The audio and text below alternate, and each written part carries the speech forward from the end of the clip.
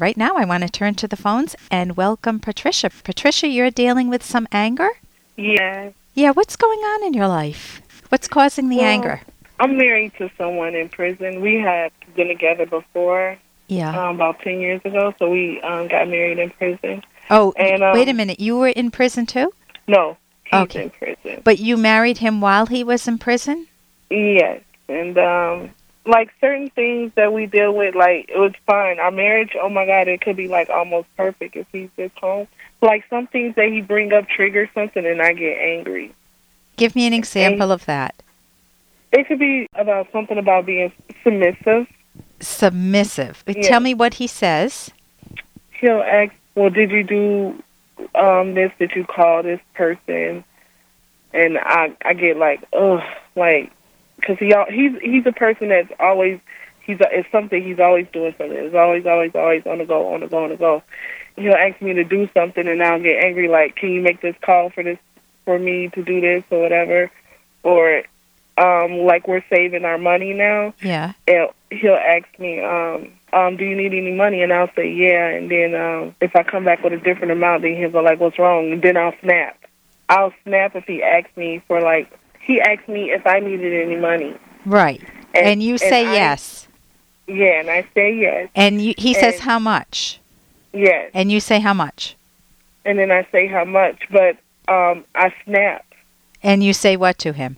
I say, what do you mean? I mean, like, what do you mean how much? I was like, you're supposed to just say, like, yes, baby, it's okay for you to have whatever amount you need. Use what you need. I just wanted him to be like that. I didn't want him to ask questions. What do the questions make you feel? If he says to you, how much money do you need, what is that making you feel like? What's going through your mind? I don't know, because I'm the type of person that I don't ask for anything. And it was a certain amount that I needed. I lied and said that I needed 50, but it was really 70. And I was afraid to ask for 70 because I'm a person that doesn't ask for anything. Okay. And when I asked for 70, it kind of triggered something. And I'm like, why can't you just say 70 is okay? Oh, he questioned the $70. Yeah. Okay, so here's what I'm hearing. Anger is the emotion that tells you that something is not fair. And if it's I'm hearing multiple things. I don't know. Why is he in prison, by the way? He's in prison because of a murder. He murdered somebody? Yeah. Okay, and what keeps you with somebody who murdered somebody? Well, see, that's where people become a judge of somebody. We all make mistakes. I don't like when people judge. He made a mistake. We make mistakes. It's just some mistakes we get punished for. Okay. And he got punished for a really bad mistake that he did. He wasn't right at the time in his life. But somebody's not living right now because of him, correct? Somebody's father, somebody's girlfriend, or somebody's not living now because of him, right? There's a difference between a mistake and harming somebody.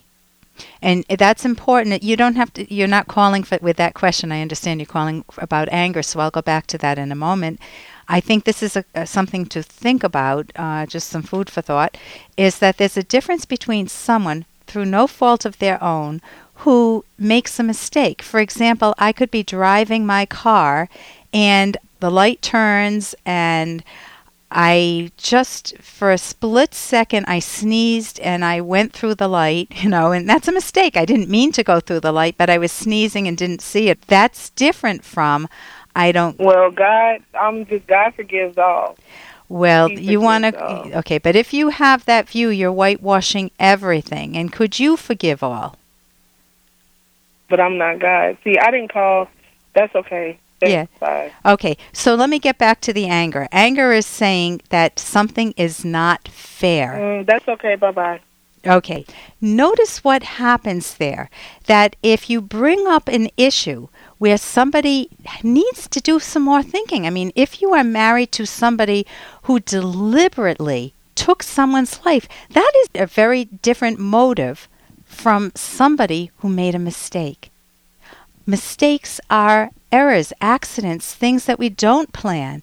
And when someone deliberately plans to murder, to steal, to lie, to connive, that is in a very different category. They have crossed the line. They have violated the rights of that person, and they deserve to be held accountable for it. And when you whitewash it with, whether it's a secular version or a religious version, as you heard, that is not doing you any good. And then you may have some anger. And then you wonder why you have anger. My guess is her anger was way deep. That she made a decision to stay with someone who's a murderer. I don't know what her personal history is, but something is going on in her life that makes her choose to evade a major decision in her life. And then she gets upset because she's submissive, because she's afraid to ask him for money. Man, if my husband were a murderer, I might be a little afraid to ask for money myself. I'm Dr. Ellen Kenner on the rational basis of happiness. And if you want if you want to be happy, you can't get there by pushing stuff out of your mind, by shutting down, whether by hanging up on thoughts that you don't want to entertain, that are much more serious than just the anger issue, or by faking that it's not a problem when you know something is. So if you have something in your life that is a problem and you're afraid to face it, be good to yourself. Gently face the problem and start to deal with it, even if you have to do it in baby steps. I'm Dr. Ellen Kenner on the Rational Basis of Happiness, toll free, 1-877-DRKENNER.